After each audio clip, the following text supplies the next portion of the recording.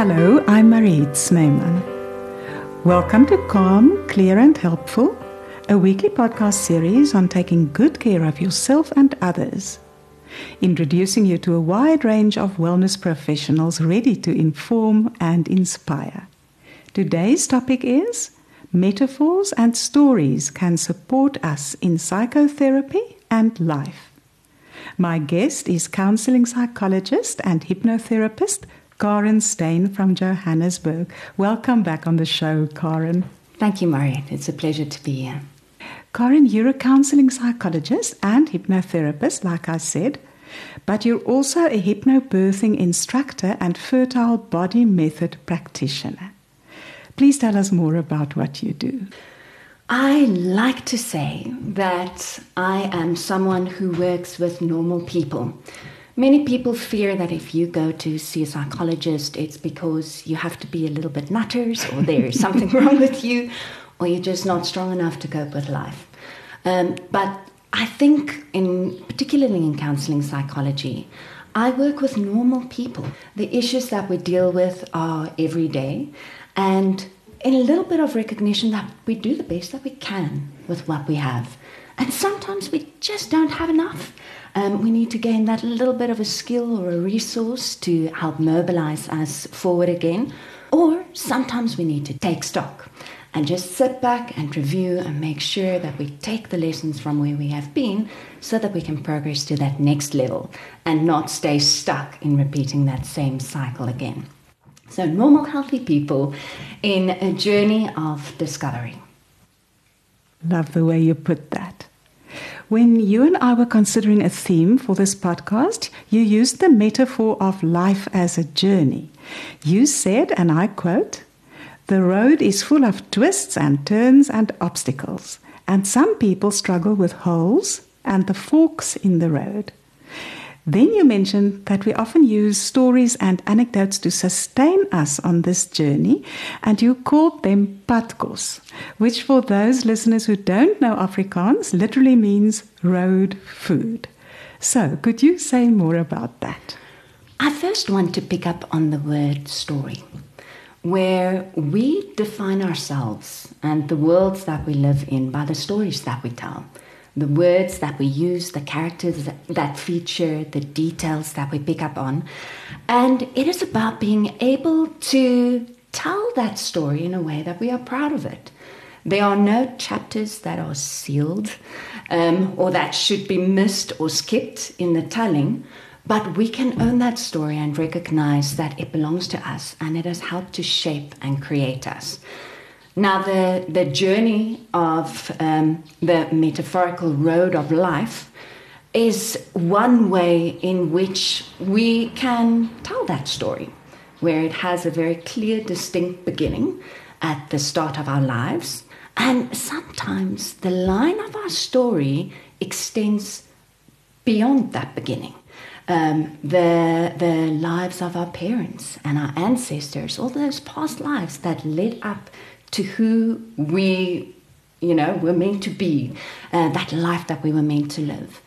Then at birth, we are born into a body, into a family, into a particular time and a place. That is that social and cultural context that kind of shapes and predicts and limits who we can be in this life.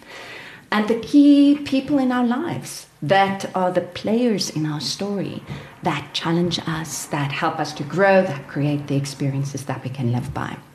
I think as you described, the quality of the road is quite unique and different for all people. And it's about living our life, walking our path, understanding that path and how to navigate that path.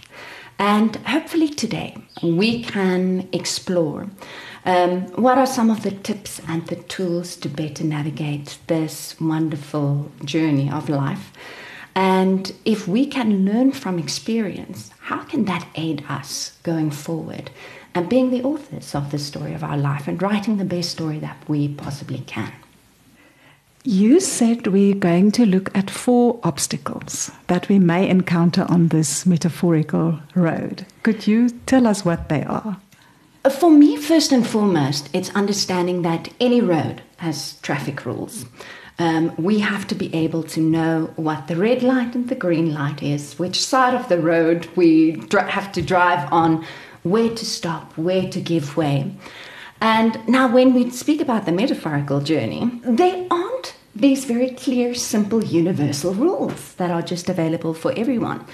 And so the trick is first to uncover, to name and define some of the rules that we live by. These rules develop throughout the course of life. We make up many of the rules as our adaptations and defensive mechanisms, that keep us safe, that keep us alive, first and foremost. And after that, that aims to have a little bit of fun in life as well, to be able to engage and enjoy. It's also there to protect us, our integrity. So sometimes the rules are to keep us from doing something that could hurt or harm us, that could bring shame on us. And we figure this out as we live. We create our own rules. Sometimes these rules are taught to us. And this is where culture and family, religion and tradition play a very big role. And in the counseling process, it's very important that we take stock. What are these rules that I live my life by, and are they appropriate or are they limiting? Are they healthy adaptations or not?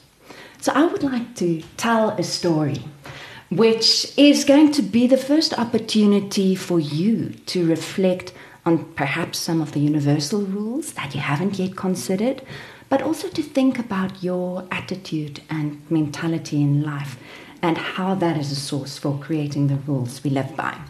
So this is a story that I call The Father and the Son, although Alan Watts, who originally brought this story from the East and introduced it to the West, calls it the story of the Chinese farmer. So once upon a time, long time ago, there was a Chinese farmer and his son farming in the mountains. Life was hard. They didn't have many resources, subsistence farming that they had to do. And we know how villagers and our neighbors can be, and the lamentations of, this is so terrible, and life is so unfair, and why you, and this isn't right. But the father's response is quite stoic. Maybe, he says. Eventually, through a little bit of bartering and trade and really skipping a couple of meals so that he could sell some of the food, he managed to buy a packet of seeds and a very old horse. And this really changed his life. From having to use his hands and hand tools, now he could plow a bigger piece of land, he could sow his seeds and grow a bigger crop. And life seemed to turn up for him and look much better and brighter. And the villagers rejoiced. Oh, how lucky you are. Maybe God is smiling down upon you.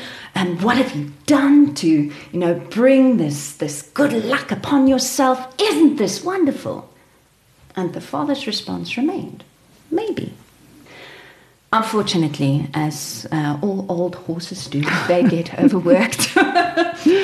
This one had to be put out to pasture. It had come to the end of its life, and it could live the remainder of its days out in the field. And now the father was in a bit of a dilemma, because he had a bigger plot of land and more responsibilities, and again, only his two hands, and not yet a different horse. What is he to do? And the neighbors and villagers jump in. Oh, this is terrible. How is your fate again turned? Why, this is so bad. What have you done to bring this bad luck on you? Why can't things just ever work out for you? But the father's response was, maybe. Maybe it's good. Maybe it's bad. Maybe. Lo and behold, the horse didn't die. It caught a second breath and it came back home. But not only did it come back home, it brought with it a pack of wild horses, a gift of nature. And the father gladly accepted this gift. He could have his son tame these horses, and they could put them to work on the farm, and this might be good for them. The villagers, You can imagine their response to this happy gift. Oh, you are so blessed, and what happened in your life, and isn't this wonderful? But the father's response remained, maybe. Maybe it's good, maybe it's bad, maybe. The son got bucked off a horse in trying to tame the horses, broke almost every bone in his body, and is in bed, unable to help. Long recovery period ahead of him. And now the father has all these horses that he needs to take care of. He still needs to tend his land, and he's got a sick son. The villagers, oh, this is so terrible, poor you, what are you going to do? But the father's response remained, maybe it's good, maybe it's bad, maybe. 2 weeks later, there's a knock on the door. These are the conscription officers of the army. Oh. Please give us your young sons, young men. We're going to war. But this son couldn't go. He was in bed, recovering, and he soon recovered. And he was able to carry on his work with the horses. He was able to help his father on the farm. And together, they were able to take care of the community and all the wives and daughters who had lost their fathers and sons. So, when Alan Watts told this story, we can speculate, what are some of the rules of life that he was hinting at in telling this story? What do you get, Mariette, when you hear this story? I immediately think about perspective. Because having lived quite a few decades myself, when I look back, there were so many things that looked like huge obstacles, and also then the joyful things, and then they change again. Yes, that impermanence of life is hard and it's good. Life definitely is unfair. Not all people start with the same gifts in life. But it keeps changing, that flux and that flow of life. And that might be one of the first rules that we can agree upon. Yes. If we can accept that there will be ups and downs, that you are not deserving of the challenges that come your way. But challenges will come your way, and it's your responsibility to deal with it. I think there are so many that we can really peel away in this one. But the subtle hints go towards some of the universal truths that perhaps also have roots in Eastern philosophy. One, life is hard, and good people sometimes experience bad things, and bad people do not always experience bad things. They can also have good things. But suffering is inevitable to some extent. However, our suffering will be worse if we have expectations that we should not suffer, that it should be easy, that if I'm a good person, if I pray, if I am faithful, if I work hard, good things should come my way. And that isn't always true. What is, and what is the best that I can do with that is a very healthy motto or a rule to have for yourself. Now, if we want to get rid of our suffering, sometimes we have to let go of the expectations of what we think it should be or must be, ought to be. What should a good wife or mother do? What should a good parent do for their children? And we experience so much pain by comparing where we are in the present to where we think we should be. And the distance between where I am and where I want to be or think I should be really equals the intensity of our suffering. And if we can just snip through that tension, cut away those expectations and just allow ourselves to be where we are, whether it's hard or whether it's good, without judgment. And I think the Father had that beautiful attitude of non-judgment. It is what it is. It's neither good nor bad, but I have to deal with it. What's the best that I can do with where I am? And then the last thing was to not foreclose on your possible path. Just because I started out poor and with nothing doesn't mean I am poor and therefore I will have nothing. It's not a curse in life. Life is what you make of it, how much you believe in yourself, and a little bit how hard you are prepared to work and persevere to get that. And also being the best person that you can be. Just because the father and son started out with nothing, they weren't all crazy wanting to keep all of their wealth and their success to themselves. They were willing to share.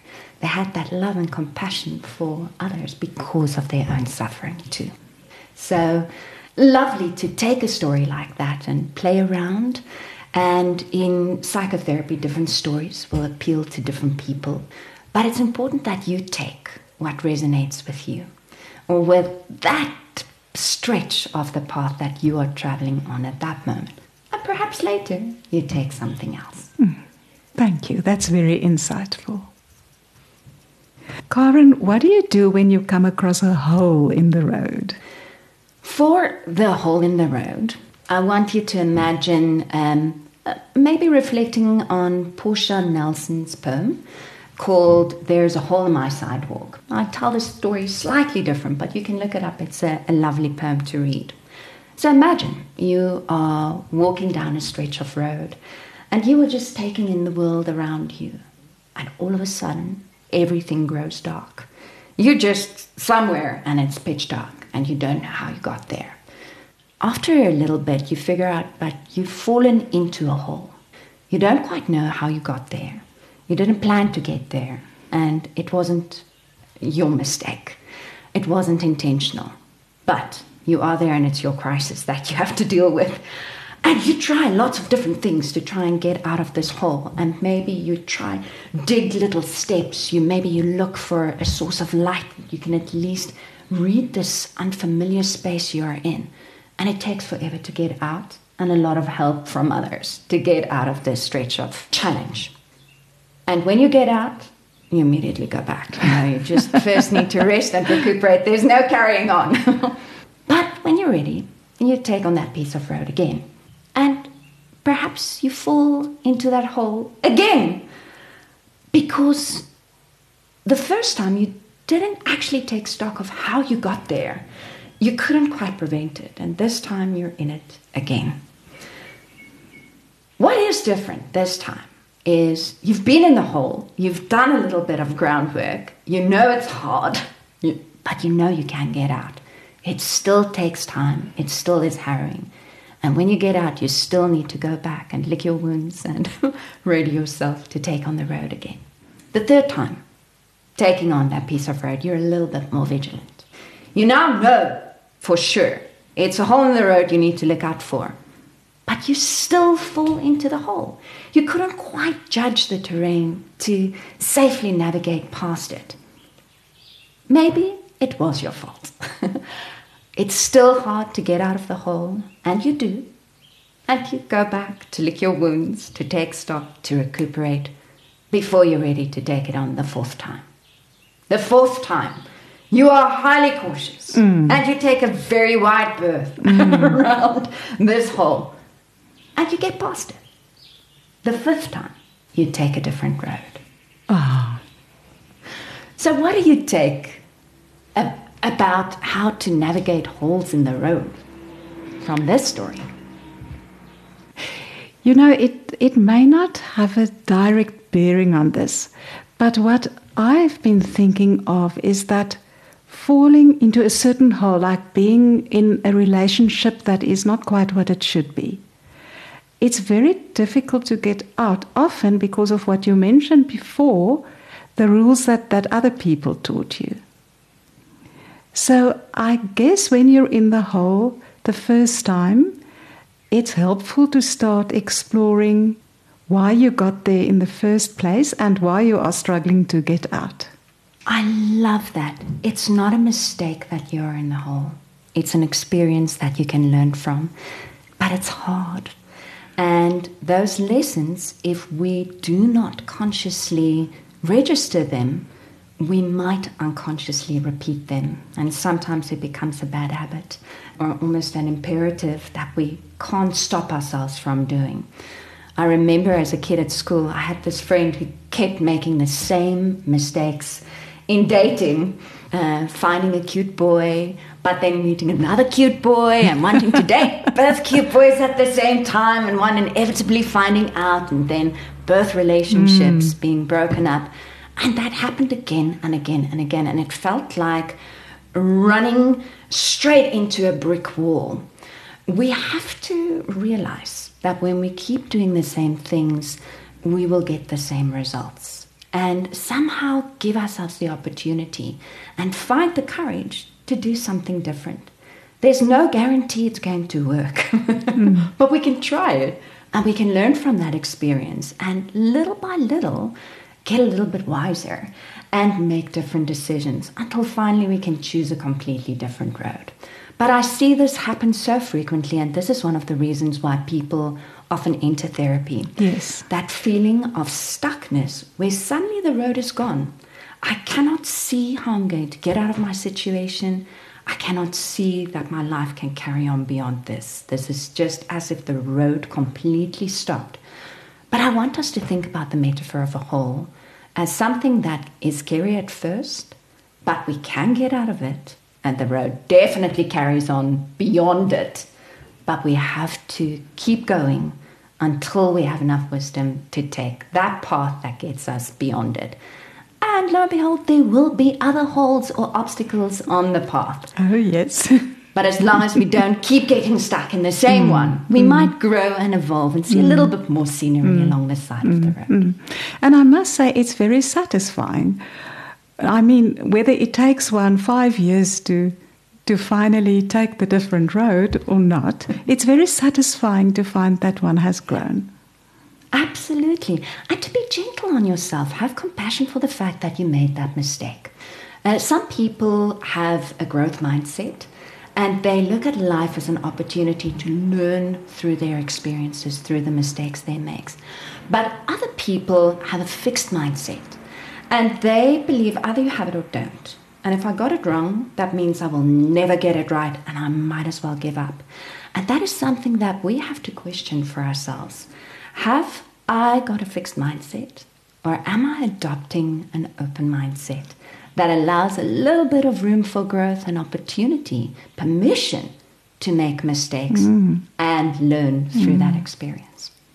And then, Karen, those forks in the road, how does one handle them? It is the most frustrating experience when suddenly you feel there are all these potential doors into the future. And if I take this road, that's going to happen, but I'm also going to miss out on this. But if I take that road, it might be good. I have no idea where that road is going, but it is here, and it seems like the best option.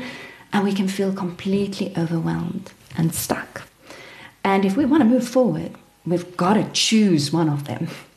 Now, for this leg of our journey, the padcourse I would like us to digest is the poem by Robert Frost, The Road Not Taken. Now, it's so interesting. When I was searching for this poem, I remembered it as The Road Less Traveled, which is not the name of the poem. No. But only one of the interpretations, and it's open for you to interpret. But let's explore the dilemma that our protagonist faces. So he writes, 2 roads diverged in a yellow wood. And sorry, I could not travel both. And be one traveller, long I stood and looked down one as far as I could, to where it bent in the undergrowth. Then took the other, as just as fair, and having perhaps the better claim, because it was grassy and wanted wear, though as for the passing there, had worn them really about the same. And both that morning equally lay in leaves, no step had trodden black. Oh, I kept the first for another day, yet knowing how way leads on to way, I doubted if I should ever come back. I shall be telling this with a sigh, somewhere ages and ages hence. 2 roads diverged in a wood, and I took the one less travelled by, and that has made all the difference. So what do we learn about the crossroads from this story? It makes me think of that adage which says, do what you can with what you have. And then also, it brings me back to your farmer with his maybe, because there isn't really a way to know which one is the best one. So you're going to take the first one. Is that the best one? Maybe. And the same goes for the second. We don't really know. And we have become so eager, so informed in the world and the age in which we live in, that we believe control and power resides in our ability to predict exactly what's going to be on the road before we are willing to make that commitment and take it as it comes. That is a very profound statement. Could you repeat the one about the control and the power and the ability to predict? Yes. If we live by the rule that we are not allowed to make mistakes and our ability to get it right depends upon our ability to plan and know what is coming, that almost sets us up for failure and for disappointment, because we really do not know what lies ahead on the road. Now, I was quite surprised to reflect on this poem as the road not taken.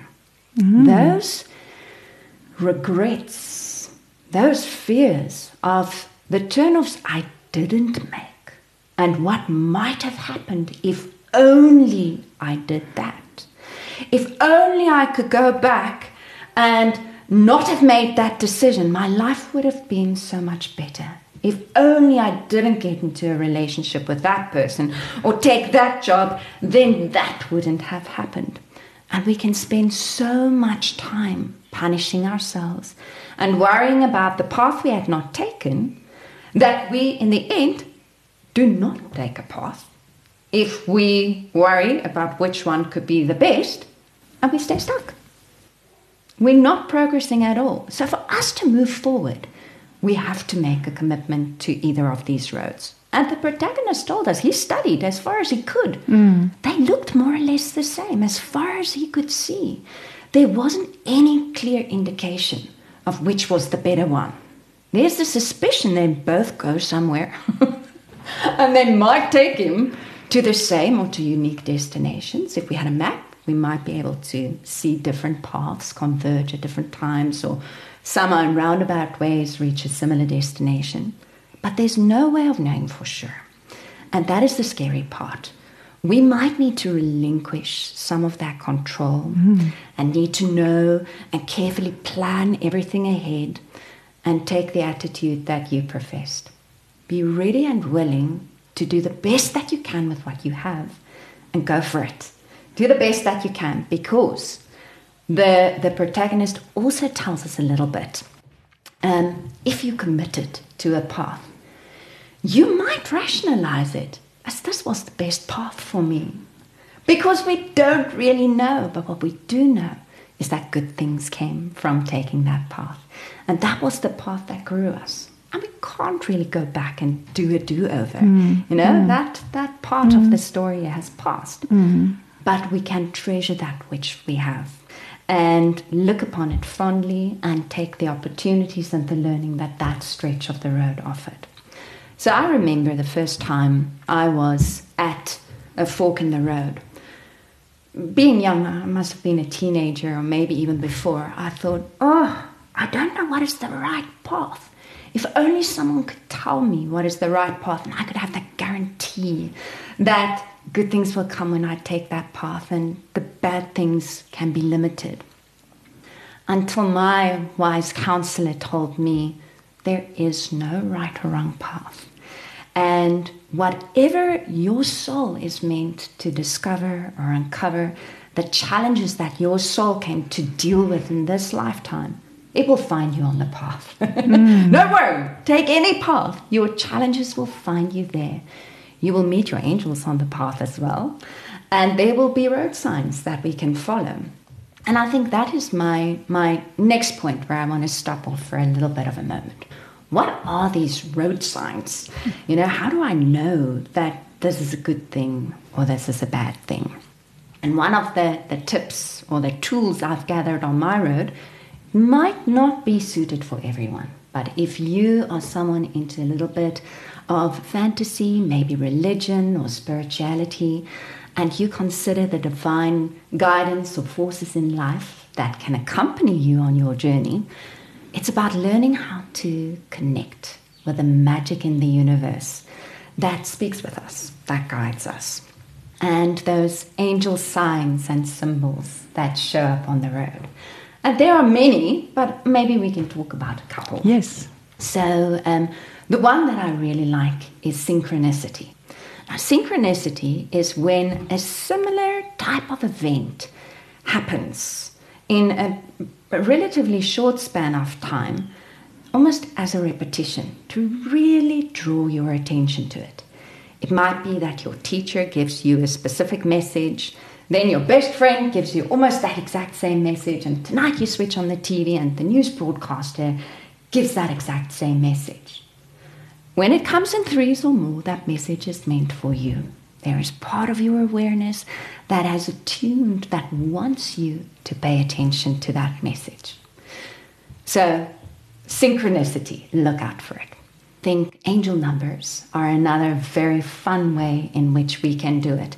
And you don't need a guidebook or anything to interpret it, but look out for numbers that find us on the computer screen, on your cell phone, on the dashboard of the car, the registration plates of the cars that pass us by, the bill, the telephone numbers that we have to dial, and look at numbers that seem to repeat, that jump out at you. Maybe it is something like 1111 or 123, 123 that you keep seeing in sequence again and again. That repetition might be significant for you. Look it up and see what it means. And use that as a bit of a meditation or a tool for reflection. You're talking about numerology now, when you consider looking it up. Just like numerology, we know that is significant. But even Google angel meaning of number 123, 123. So whether you want to make an appointment with a numerologist. Now, I was wondering how to Google. Yes. Someone uses angel meaning. Yes. Or what is the significance of 1111? Simple Google search, it should get you there. Personal signs and symbols are another one that is very significant. And if you pray for guidance, how do I know when I receive that guidance? When that prayer has been answered? And sometimes setting up a tool of communication through angel symbols can really help. And there are universal symbols like the rainbow that we know that offers us hope after a challenging time. Butterflies are quite universal symbols. But then we also have our personal symbols that maybe come out of the stories of our lives. And where, for me, for example, a coin is one of those symbols. I was on holiday with friends at school, and we had to use the telephone booth to make calls back home. Those ones that would eat your coins. Only this one ate and wouldn't let me call. And I was so angry. I smashed down the handle. It stole my money, and I couldn't connect back home. And in the smashing, something must have dislodged, and it sounded like I won the lotto. And this phone just spewed out coins that I had more than enough money for me and all my friends to call back home the entire holiday and buy ice cream as well. How lovely. And so since then, the coin has taken on a significant message for me of things might seem stuck or blocked and cause you a bit of frustration. But hang in there, because it will come unstuck and be very fortunate. So I am always on the lookout for when a coin crosses my path. I can remember I went for an interview for a position that I really wanted. And there were so many good candidates and only limited spaces. I felt comfortable about the interview, but I couldn't be sure that I was going to get it. When I got back to my car, there was a 5 Rand coin lying right by my door. Very obvious, and I don't think it was mine. I would have known if I had dropped it. And when I picked it up, I felt that message as a symbol of my angels to reassure me. Do not get dismayed when things are stuck at first. Have faith that they will get unstuck and that it will be fortunate enough. So that happened to be the turn of events. I got the call that I didn't get the position. And I was a little bit sad, but also still keeping the options open. I received my sign. And a few hours later, I got a call back to say, oh, we're sorry, we made a mistake. Actually, we want to offer you the position. Are you ready to accept or not? Mm. And I felt that coin was so timely in just warning me, helping me to prepare. And I felt that divine guidance in my life there as well. So that, of course, is a symbol that comes from my story. Mm. I wonder which symbols will come out of your lessons that you have learned on your path. Oh, there are quite a few, but the one that I'm going to mention is one that will be shared by many other people, and I'm specifically thinking of a dear friend, and those are feathers. Oh. And she often, when she thinks of her mother who passed away years ago, she will see a feather. And I actually associate feathers with the fact that we receive guidance. You know, it doesn't really matter what the meaning is, because I think the meaning can change. But to me, it is a comforting sign that there is guidance. And I will tell you, I get feathers in the most unusual places. In the house, in a bowl, for instance, you know, where there are no birds living in this house. In strange places where one would not expect them. And to me, it really is the thing of, I am blessed with guidance. So that is the important thing. And that is the magic of life that I think we can choose to tune into, that brings us so much comfort and reassurance and fuel to move forward. Life is hard, full stop. That we have agreed upon, and it's unfair. But sometimes it is just so nice to know that I'm not alone. Yes. That it's my responsibility to make the decisions and to deal with the consequences, but I'm not alone. Someone holds my hand. And I think childbirth was one of those experiences that taught me that lesson.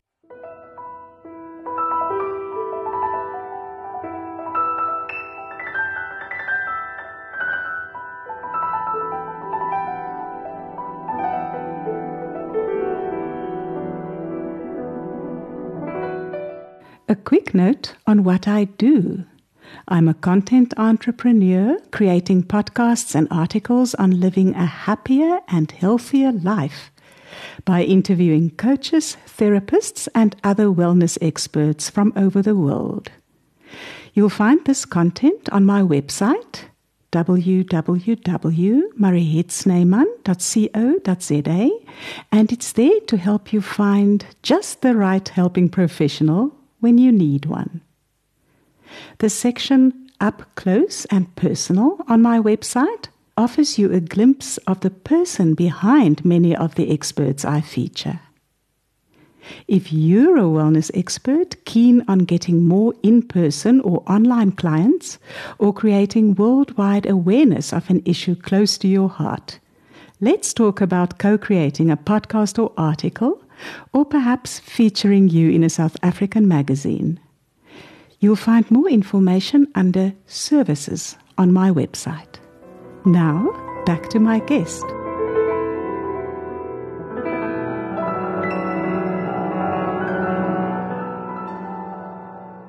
If I'm pregnant, this baby has to come out of my body, and I'm the one that has to do the birthing. But I don't have to do it alone. And it's so much better when you've got that team of loving support and people who believe in you and who offer you something to drink or to eat, who light the candles and play the music and just enjoy that space as much as you can together with you. But this is your job to do. But with that comfort and reassurance of that divine guidance, it makes all the difference. Now, speaking about angels, Doreen Virtue talks about the archangels and each one of them having a kind of a different job in our lives. And I love Archangel Uriel. If you studied his picture, it looks like this wise old being who holds a tiny little lantern up to his chest. And you can see he's standing in a darkish landscape and just this little light that he carries with his chest. And the message of Uriel is to trust yourself. because your faith and your soul's light is enough. It's bright enough, just as that little lantern would give you enough light to see where you're going to place your next foot. It's not a spotlight that's going to light up the entire road that you can see exactly where you're going to step and navigate the obstacles. No, but it's enough for you to take that next step comfortably. And as you do, the light moves forward with you and it lights up the next step for you to take. And that soul light is something that we sometimes disconnect from on the journey of life. We switch off our gut feeling, we switch off our sense of spirituality, we switch off our feelings, we switch off our ability to think, and we just act automatically. We switch off to the magic and the wisdom and the guidance that is available in our surrounds. And maybe we can think about what I can do to tune back into that, to use it a little bit more on the journey ahead. So how does that help us deal with the crossroads? Whichever road you take, it will take you where you need to be. And there should be wonderful things on that path and many challenges that you will get through with love and guidance. Just take a path. It will be okay. Now, Karen, what is the next morsel of patkos that you're going to offer us? Aha! I remember being in a workshop and listening to Sarah Kamalu speak. And her motto of failing forward. She was the first South African woman to summit Everest.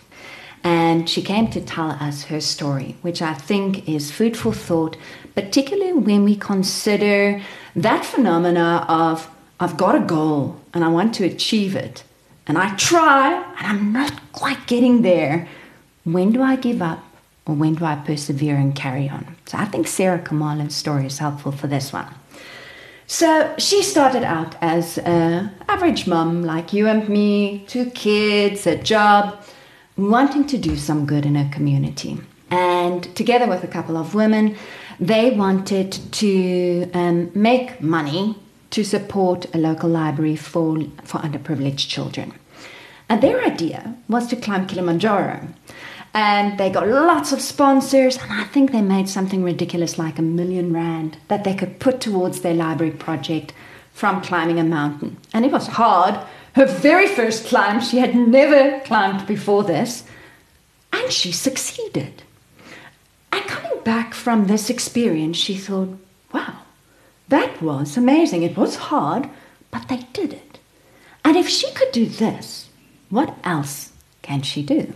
And so Everest came into her mind as perhaps another interesting mountain she could climb and another avenue for, getting some money to support her local community. It wasn't a very easy journey. And in her book, I see she newly published a book called My Journey to the Top of the World, and the lessons I learned along the way. She clearly tells the story, but I'm going to tell you some of the bits and pieces that I remember, and maybe not factually 100%. But the very first time she went as a novice to Everest, she realized how difficult and in how many stages this journey is taken. First, you hope and pray that that plane lands on the most treacherous and shortest landing strip in the middle of the mountains that you can imagine. You cannot believe that a plane could land there. But having overcome that first hurdle, you have to work your way up to base camp. You don't start at base camp. And she didn't get beyond base camp on her first time, but she said she learned a lot. She learned that you need the right gear. What to wear, what to pack in your bag, what's the best bag to use. And she learned some other tips. How can you train so that you can better adjust to the altitude and to the levels of oxygen and the sorts? So when she returned back home, almost like the villagers in the Chinese story, everybody was so disappointed. Oh no, you didn't make it, you failed. Oh no, I didn't fail. I didn't summit, but I didn't fail. Wow, I learned so much. that's definitely going to be at an advantage the next time I go. And there was no doubt in her mind that she would go again. So the next year, it's a bit of an issue to get the leave and the money it takes to get there and to secure the sponsorships, but she pulled a rabbit out of the hat and she did it again. Only this time, she still didn't summit, but she made it to base camp. And at base camp, she got a very different experience of the mountain, the people on the mountain. But she didn't fail because her equipment wasn't good enough. She failed because there was an avalanche that killed 16 Sherpas. Goodness. And they just said it's too treacherous. They will not recommend that this journey continues. And they called it off, and she had to go back home. Third time, similar story. But there was also an issue with her oxygen mask. It malfunctioned, and she nearly died. She was left for dead on the side of the road while the other hikers climbed forward because her oxygen mask couldn't take her further, and she wasn't in a space to move back down, and others couldn't move back down with her. Luckily, there was another company that came along and could take her back to the camp, and she survived this ordeal. She almost didn't make it. But that didn't deter her. And all the people's woes and lamentations because she didn't succeed didn't deter her either. Because she heard this time, apparently if you cycle, it really helps with the fitness that you can do better. And so she started cycling and running, and unfortunately in doing one of these grand bicycle races in South Africa, she had a horrible accident and broke so many bones. Her physio and her doctor said she'll be lucky to walk, let her run or get back on a bike, and she should forget about Everest. And she was still considering this. The thing that saved her is she had already signed up for the Soweto Marathon at that time. And it's a lot of money you pay for these marathons. She didn't want to waste the money. So she did the rehab that she could to just get her to the Soweto Marathon. And she'll worry about Everest another day. And when she finished the Soweto Marathon, she said, well, if I can run a marathon, I can climb a mountain. Why not?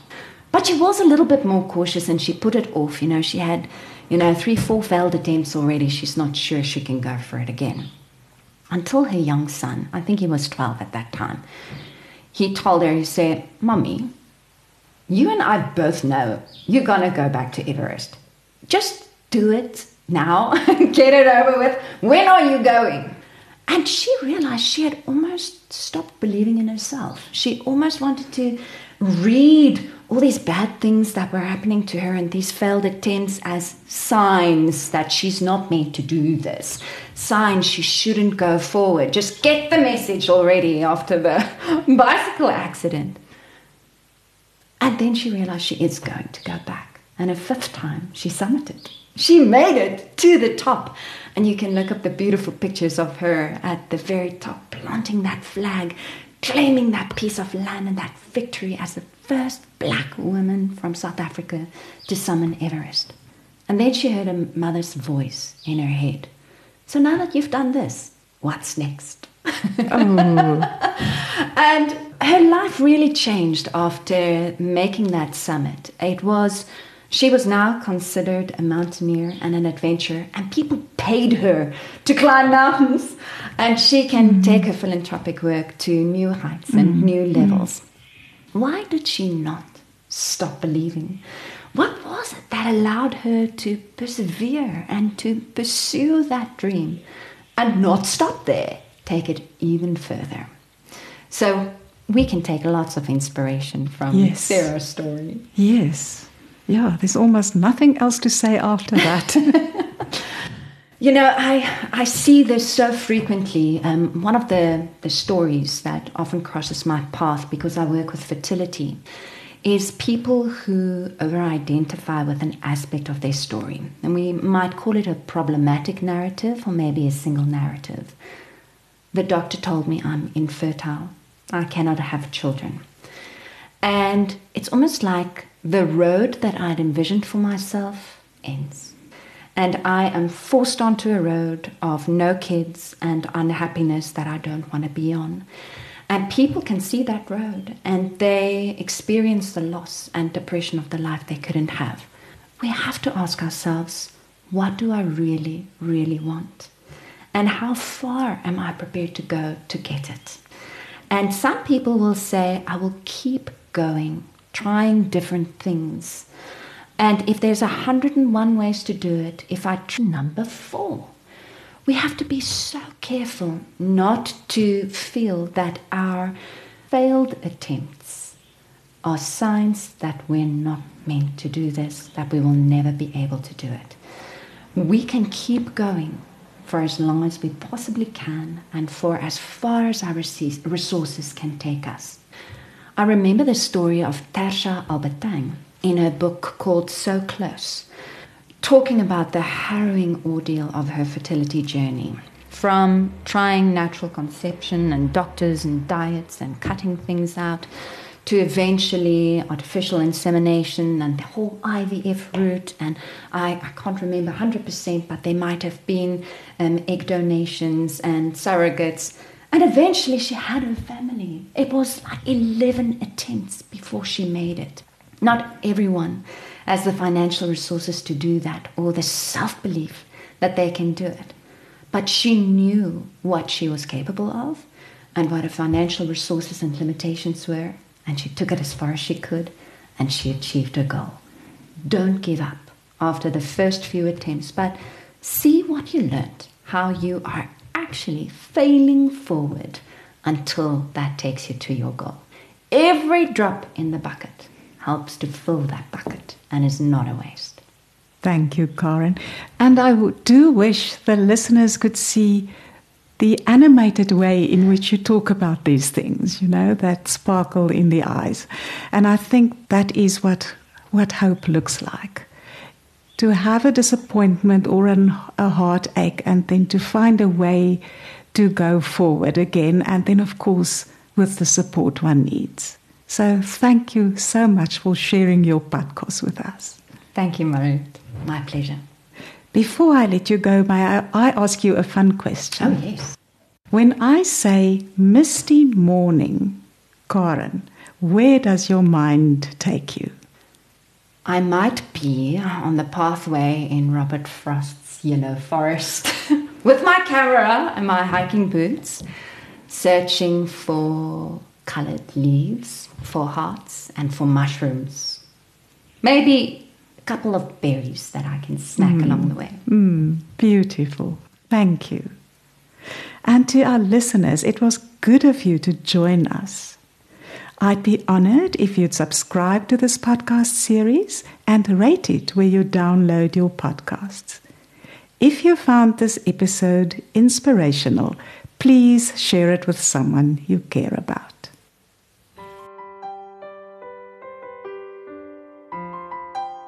Go to my website, www.marietsneyman.co.za for this episode's podcast notes and for free articles and podcast episodes on how to live a happier life and have more fulfilling relationships. To follow me on Facebook, just search for Mariette Sneyman, journalist. Calm, Clear and Helpful is compiled, hosted and edited by me, with original music by Mart Marie Sneyman. Catch you next Tuesday at 9